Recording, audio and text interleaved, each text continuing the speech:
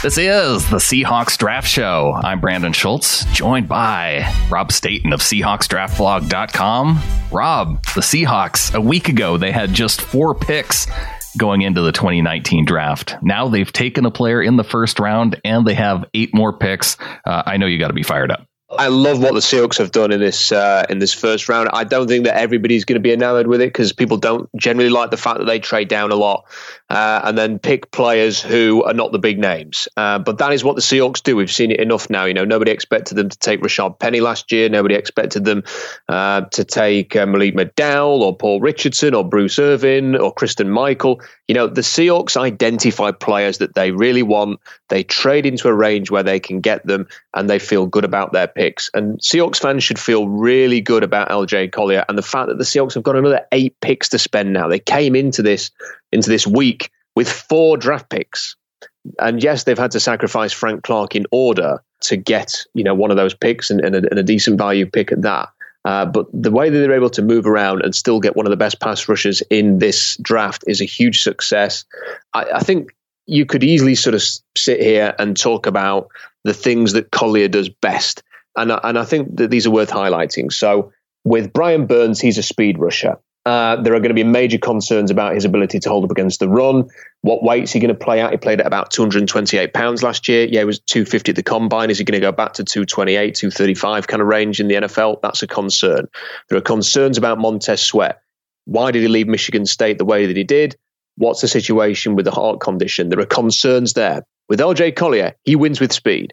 He wins with speed to power. He can bull rush. He can stunt inside. He is explosive. He's got heavy hands.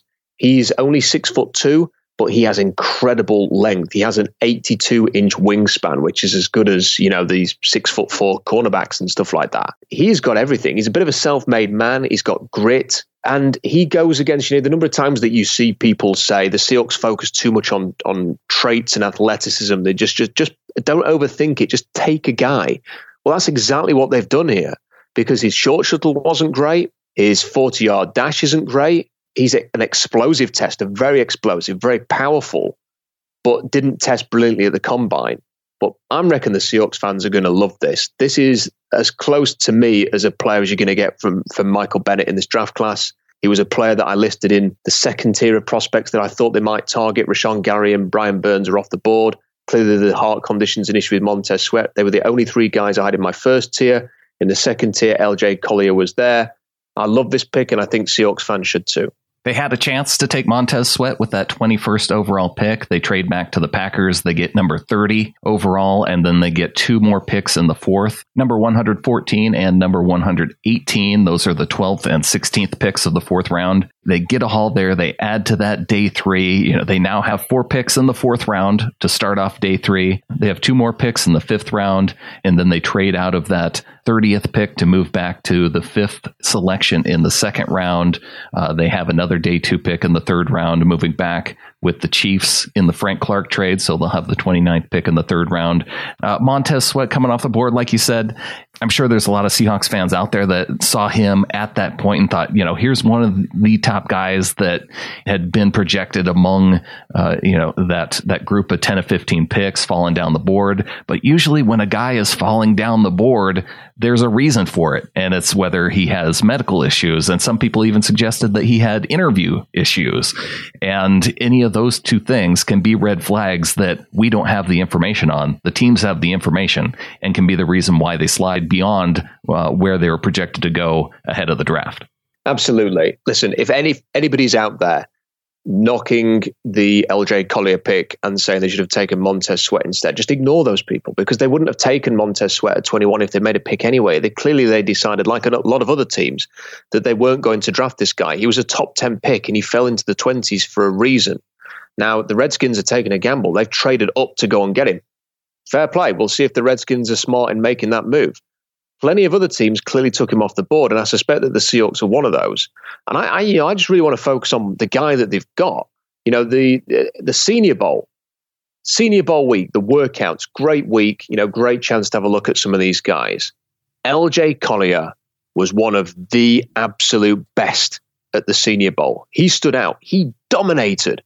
some of these big name offensive linemen that you're going to see drafted, your Dalton Reisners and people like that, absolutely dominated them when he was at the Senior Bowl. He was driving guys back with a bull rush deep into the backfield. He was winning with quickness and speed. He's got a push-pull move. The one thing that you always kind of look for with pass rushers is, what are the hands like? Are they powerful? They've got heavy hands. These speed rushers, how you run down the list of the top sack producers in the NFL over the last couple of years. How many of these guys are pure speed rushers? Hardly any of them. What do the main guys do? Convert speed to power.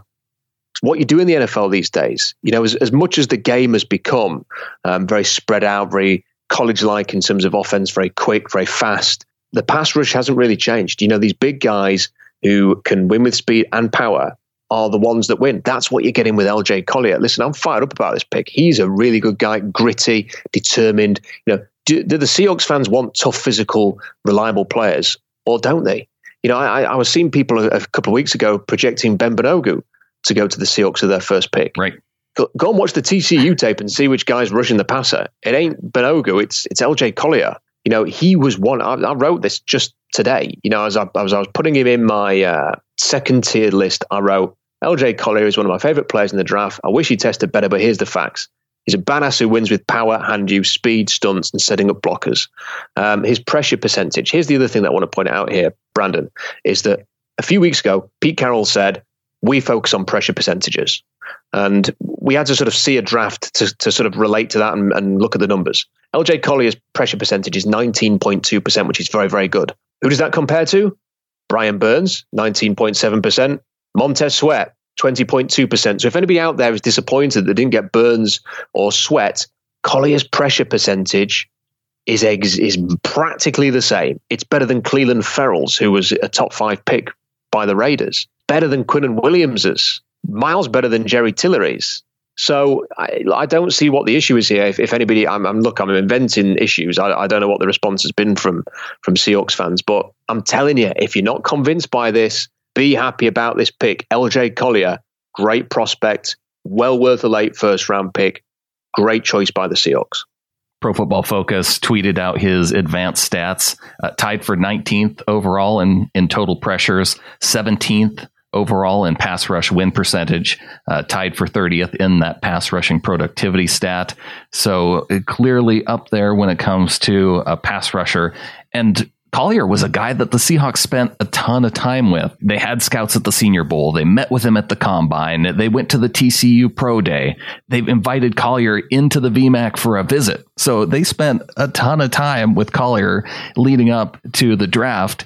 And that gives them all that time to know that, yes, this is our guy. And you didn't see that same amount of time spent with Montez Sweat. And when they had the chance to take him at 21 and drop back, you knew that he wasn't their guy.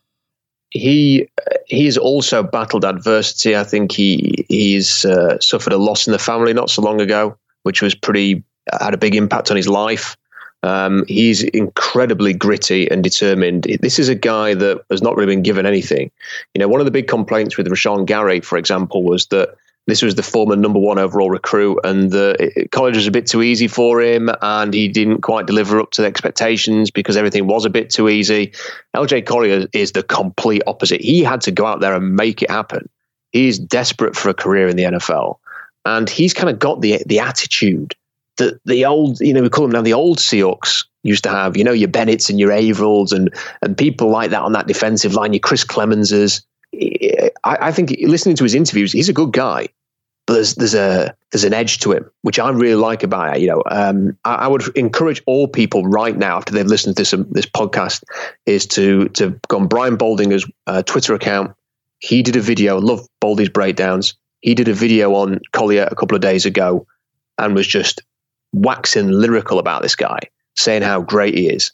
Go and watch that video for a flavor of just how good this guy is. I'm struggling to come up with a scenario that could have possibly been better, Brandon. And there are bigger names who are on the board that people may look at. And in another year, if they needed an offensive lineman, maybe Cody Ford would have been appealing. Other teams may well have seen the cornerbacks all being there as an opportunity. For me, for the Seahawks to be able to be sat here with 8 picks tomorrow, they're going to control the 4th round. And, any great players that slip through the cracks into that 4th round, they're going to be able to go and get them.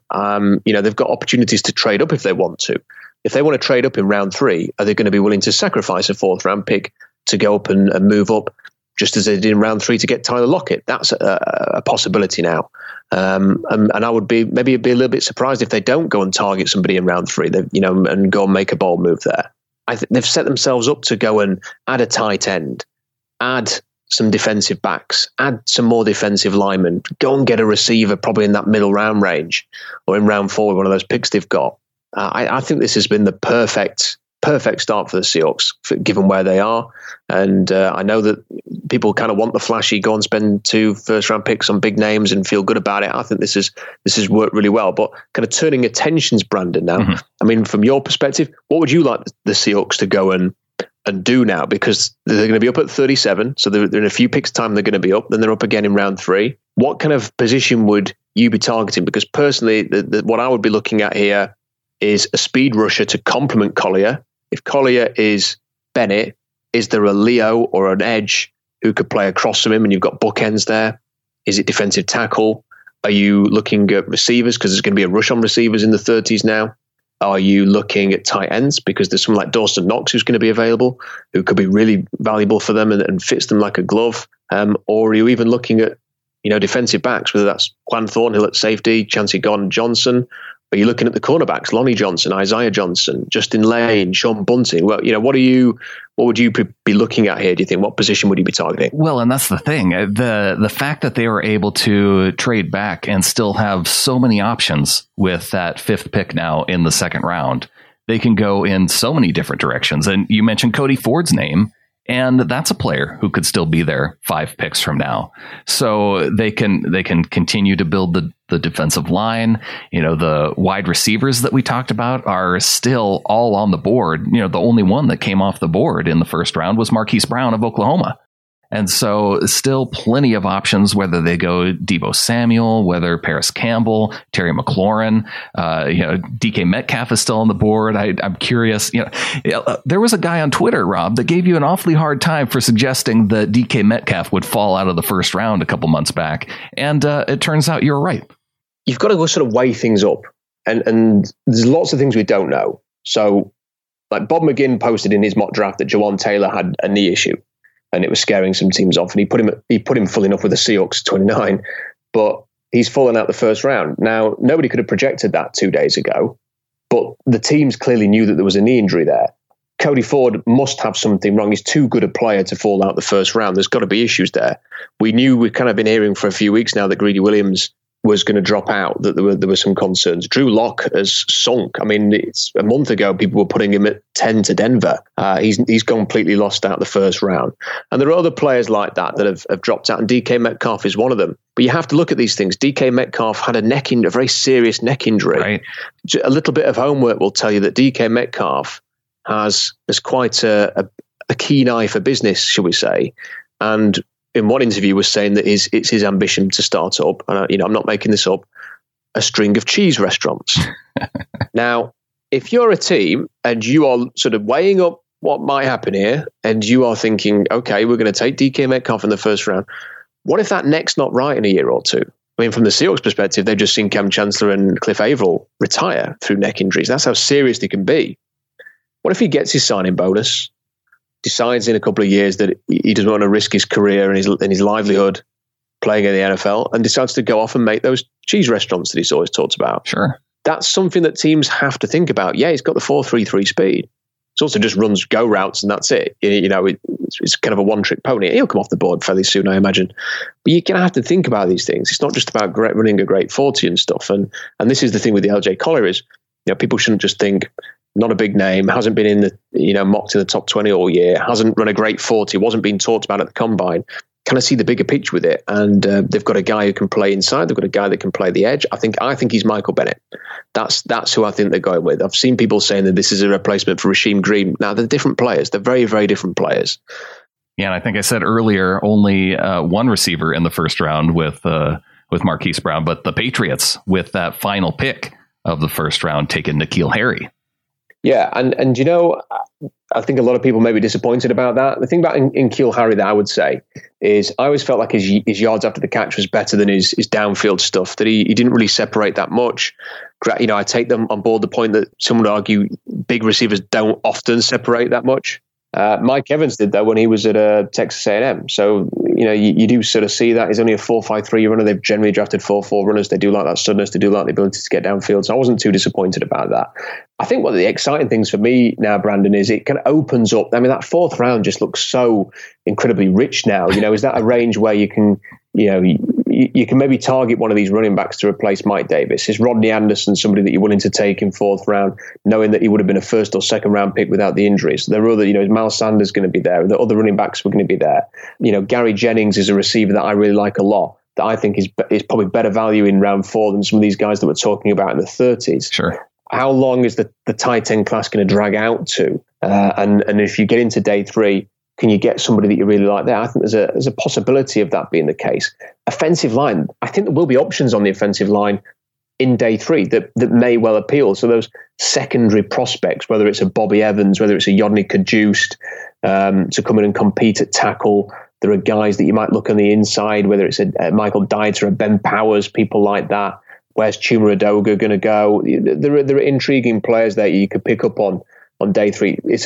I know that John Schneider said there's a drop off after round 3 with defensive linemen, but I'm looking at the board and if Daniel Wise is there in day 3, Kiki Kingsley, Albert Huggins from Clemson, big nose tackle, Armon Watts who can defend the run and offer a bit of pass rush there, then I think that's appealing. And you've got a whole host of defensive backs who are going to be there. So good defensive draft. I like the fact they've got a load of picks, and I'm just already excited, to kick off tomorrow, and then look forward to Saturday to see what they're going to do if they keep all these picks. But just like I said earlier, just keep in mind, because they've got so many 4th round picks now, maybe they try and move up in round 3. It's possible. They definitely have enough 4th round picks with having the 12th, the 16th, the 22nd, and the 30th in that 4th round. So, and then in the 5th round, they have the 4th overall and the 21st overall. So they are stacked with picks in the 4th, and they could even move down. If people are thinking that, they don't have any 6th or 7th round picks. Well, all they have to do is move back a couple spots in the 4th round, and you can easily pick up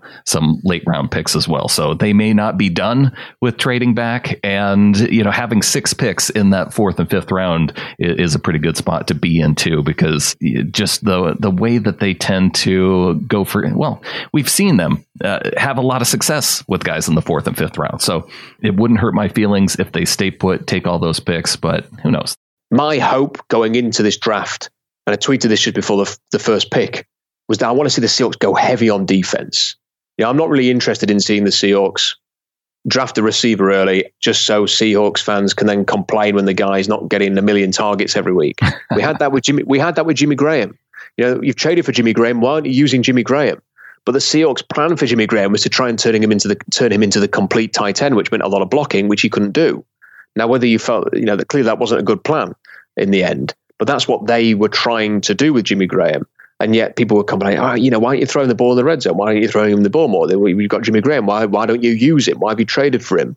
But, I didn't want to see them take a receiver, for example, at 29 and then have us all wringing our hands when he's not put up 1,200 yards. That's not how, look how good Doug Baldwin is. And he scrapes over 1,000 yards if he gets there every year. Tyler Lockett had the best year of his career. Didn't get to 1,000 yards last season. It's the way the Seahawks offense is. So I wanted to see them go young, hungry, intense, physical, fast, on defense. For me, they've got the tough and the physical and the power bit there for their defensive line. They've got a guy who can create pressure, who can play the run. I want to see them get some speed now, whether that's in the defensive backs, get some playmakers there with some speed. I want to see another guy who can rush the edge. I'm looking at who's left. Chase Winovich. Yeah. Is Chase, we're both looking at the same name. Is Chase a fit? Because the thing about Chase is that he's got everything. So he's got the speed. He's got 4.59 40, excellent in his size. He's got a 1.510 yard split. That's elite. He's got elite agility, 4.11 short shuttle, which is fantastic for his size. He's got everything. Hasn't got the explosive power, which LJ Collier's got. So you think, okay, plain end in a 4.3, even if it's a 4.3 under, is he going to be able to defend the run? Is he going to be able to stay tight? Is he going to be able to hold down an edge? Or are they just going to run directly at him time and time and time again, which is what they did with Bruce Irvin in 2012 when Chris Clemens got injured in the playoff game and then he had to start a defensive end against Atlanta. They ran straight at him. Is that going to happen with Chase Winovich? That's my concern. I kind of wonder whether in a 3-4 where you play him in space and you can use his athleticism and get him in space there and try and take away some of that, protect him a little bit, he may be more effective in sort of that Clay Matthews role. But that said, he's got a lot of things that they look for. And, I would be very intrigued to see him on one side and LJ Collier on the other. Jalen Ferguson's still there. They could look at him. I kind of wonder whether Jalen Ferguson and LJ Collier are the same type of defender. Therefore, are you going to go in that direction? Tristan Hill's a name to keep an eye on. Right. If they want to go with a defensive tackle because he's incredibly athletic. I'm just trying to see who else is left on the board here. Anthony Nelson, one of those guys that we kind of talked about. Potentially so. I think that you can kind of rule out some guys like Zach Allen. Again, I think perhaps a bit too similar to Collier. Is Banogu an option this early? Tony Pauline's been saying second round for Banogu. Are there other speed rushers that they could target here? Wait, you just told me you didn't want Banogu, Rob. I don't look. He's raw as anything. He cannot rush the passer. He can't rush the passer. He's a guy that you bring in and you're coaching him from scratch, and you may end up playing linebacker like Bruce because he's more of an athlete than a pass rusher. That's the kind of risk that you take.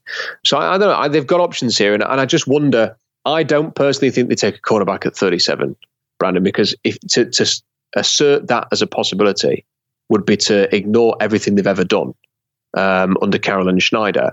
Yeah, I'm looking at the board here and I'm seeing strength now at receiver in the 30s, and I'm seeing strength at defensive backs, whether that is some of the safeties who are left or some of these cornerbacks. I really like Lonnie Johnson. It wasn't the Seahawks. If the Giants had kept that pick and took Lonnie Johnson there, I'd give him a big thumbs up. Are the Seahawks prepared to take him that early? Do they want to take a cornerback who essentially just dumps Shaquille Griffin or Trey Flowers out of the team? Do they want to spend that pick here, or are they just going to wait till round 5 and do what they usually do? That's an interesting question mark, I think, moving forward. And I think there's a lot of options with 37 and some good ones as well. Definitely a lot of options, Rob. And after the break, I want to throw out 2 names to you and get your thoughts on a pair of defensive backs for Seattle.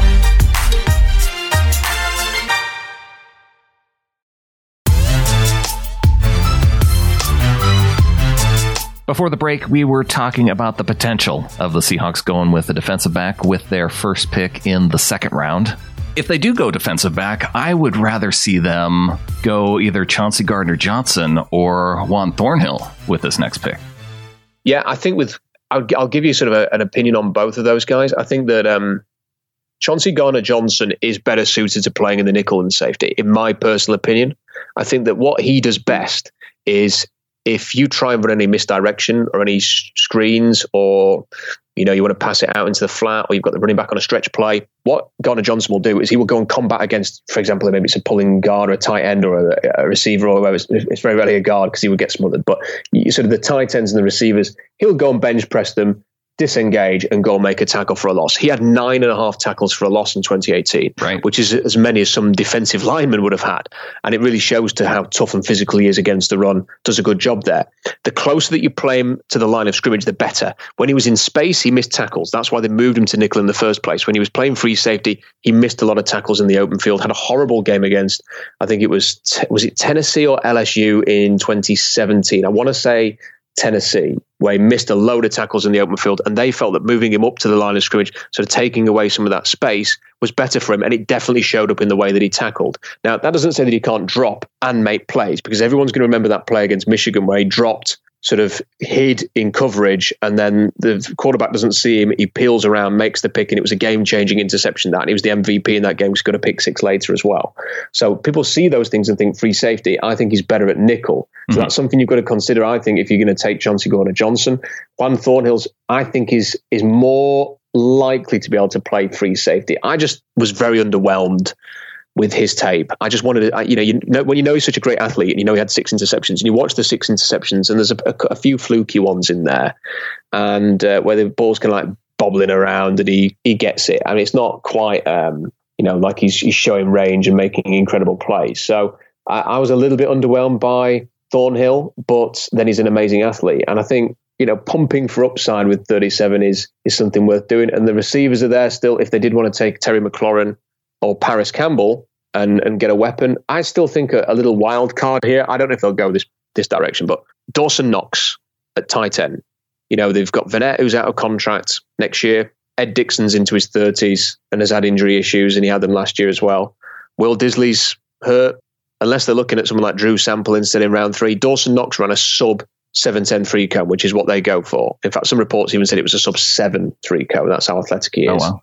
Good blocker. Very, very passionate. Didn't complain at all about the number of targets he got at Ole Miss, and he had very few. And I just wonder whether he is somebody that they could think, yeah, do you know what? That's our type of tight end. He's got playmaking ability. He's tough. He's physical. If they want to get another weapon for Russell Wilson, that could be an option. But I do think perhaps your McLaurins and your Campbells and some of these defensive backs might be more likely. But again, maybe another pass rusher, because they do need a lot of pass rush. They do need a lot of defensive line help. And, old Chase, if he sat there, I think a few people will be hoping for that tomorrow. Another one of my favorite things, Rob, that we get to hear from the Seahawks, they always post their calls with John Schneider giving a call to their draft picks. And we have the one here with John Schneider giving LJ Collier a call. Hello? LJ, Who am I talking to? this is John Schneider. I'm general manager of the Seattle Seahawks. What's up? How you doing, man? I'm good. How are you? Good. We're getting ready to select you here, okay, partner? What's up? One more time? Come on in. We want you to come in and get after that quarterback, right? Oh, yeah, for sure. All right. Congratulations, man. Here's Coach Carroll, okay? Let's go. All right, man. Let's get it. Let's go.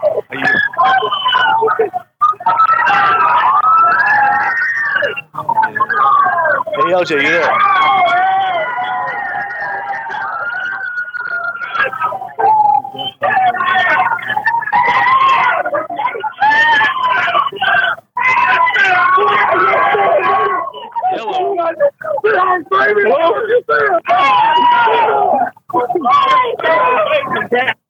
Let's go, man.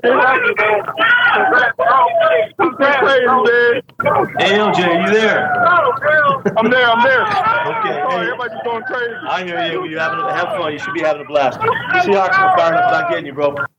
That is probably one of the best ones I've heard, just because, I think it always sounds great when it really means something. And that really meant something to LJ Collier and his family. And that was great to hear. Even if Pete Carroll sounded utterly frustrated that he wasn't able to say hello. It only took about 30 or 40 seconds before the celebratory cheers died down and Pete Carroll could get a word in. But yeah, it's definitely good to hear all the celebrating going on in the Collier household. Yeah, that's great. And that's the kind of guy he is. I'm stoked that he's coming to the Seahawks, and it's a shame that he's not going to be able to rush across from Frank Clark. But they're moving on. They've got LJ Collier, and I think everybody should be really pleased that he is a Seahawks pick. And I'm looking forward already to seeing him in Seattle next year. And what was, I think towards the end was a pretty unpredictable first round. The options were very thin, and I think to get a player like this, they couldn't wait on this guy. People think that they could have taken him in the third round or, traded down again and took him at some point in the mid-second. He was a top 50 pick. He was always a top 50 pick. People were talking about him as a first-round pick in the back end. He was always going to go quite early, and it's not a surprise that the Seahawks considered him there. I had him on my second tier of targets. There was only 3 names in the top target. I actually had him going in. I didn't post the second round for my mock draft, just post the first round, but I wrote a second rounder out and I put him at 38 to Jacksonville. So I had him kind of in that range, he's gone 29 instead of 38. It's gone a bit earlier than, I projected in the mock, but really happy that he's a Seahawk and looking forward to seeing him. Well, Jacksonville does get their edge rusher with Josh Allen falling to them in the first round, and Kyler Murray, the first overall pick, maybe not too much of a shocker, but we were waiting to see that. Nick Bosa goes to the 49ers with the second pick overall, and then probably the first surprise of the draft night was the Raiders taking Clelin Ferrell with the number 4 overall pick. Yeah, in my mock, I had them trading up from 24 to 18 to get Clelin Ferrell, but never expected they would take him in the top 5. But before people, fall about laughing about this, there's a few things to remember. Going into the season, Clelin Ferrell was regarded as a clear top 5 prospect. A year ago, he could have declared for the 2018 draft, and Tony Pauline was mentioning that he was a top 5 pick in any draft, essentially. And if he had declared that year, he would have been a top 5 pick. He went back to Clemson because he wanted to win a national championship, which he did. And he's ended up going in the top 5 anyway. And he lost a bit of momentum because he didn't run at the combine, and then he refused to run, citing a toe turf injury, which teams are skeptical about at his pro day. The reason the Raiders have taken him, he's an alpha male. He is a leader. He sets the tone.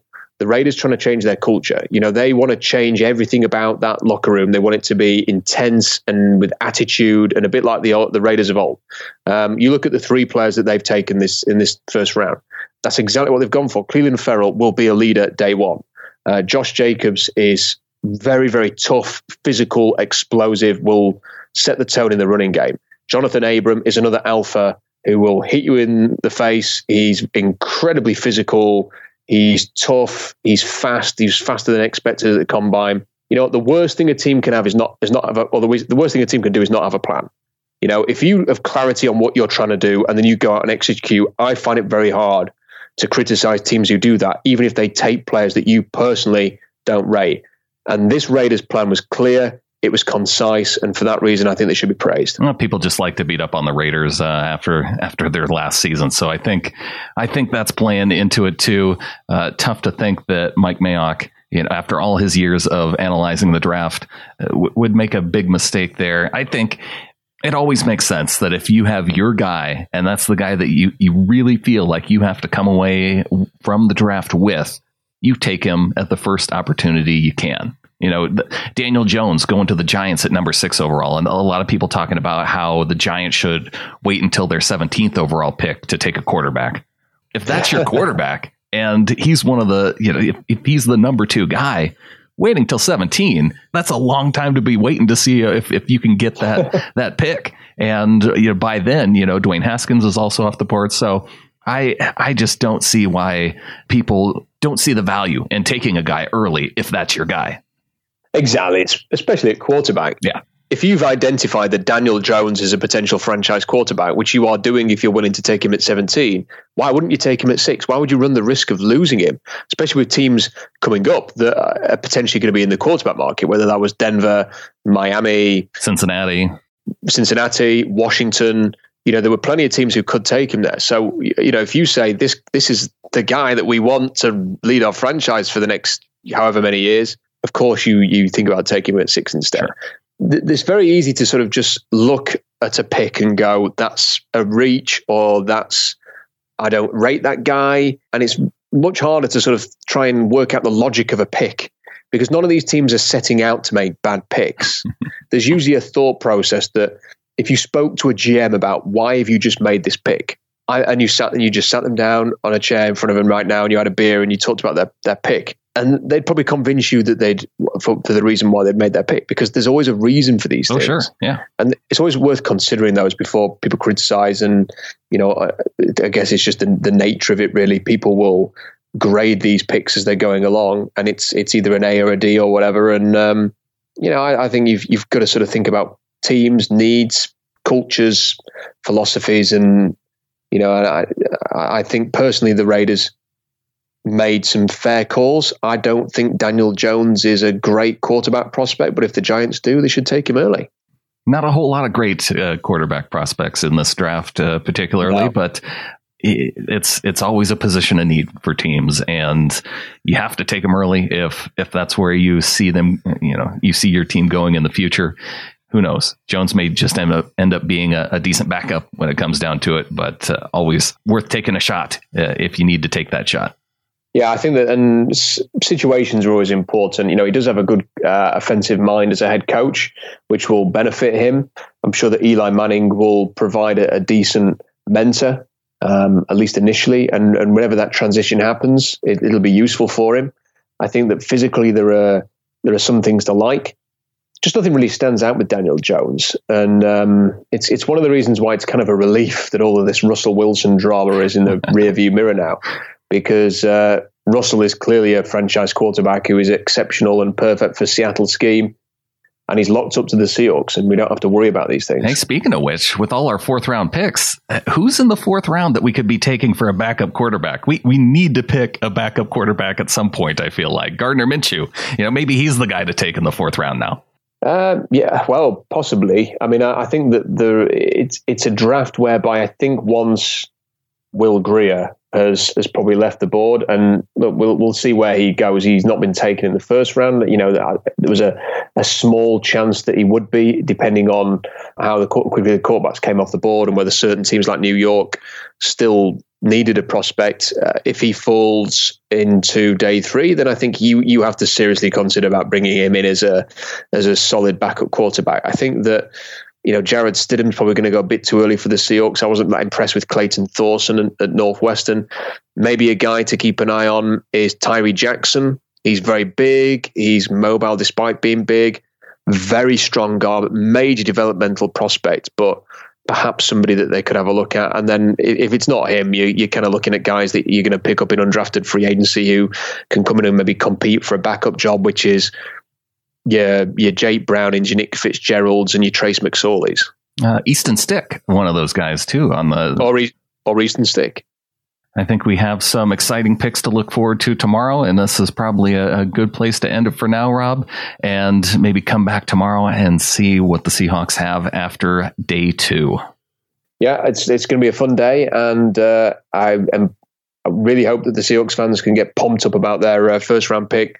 I'm going to have an article up about him very shortly, and go and check out the Baldinger video that I mentioned. Go and watch him on YouTube. You will be impressed with LJ Collier. So look for us back here on the podcast either after day 2 or after day 3, where we will recap all 7 rounds of the draft for the Seahawks. In the meantime, check out SeahawksDraftBlog.com. Check out Field Goals. Lots of analysis and breaking down the Seahawks picks and trades. Check it out, fieldgoals.com. And until next time, go Hawks.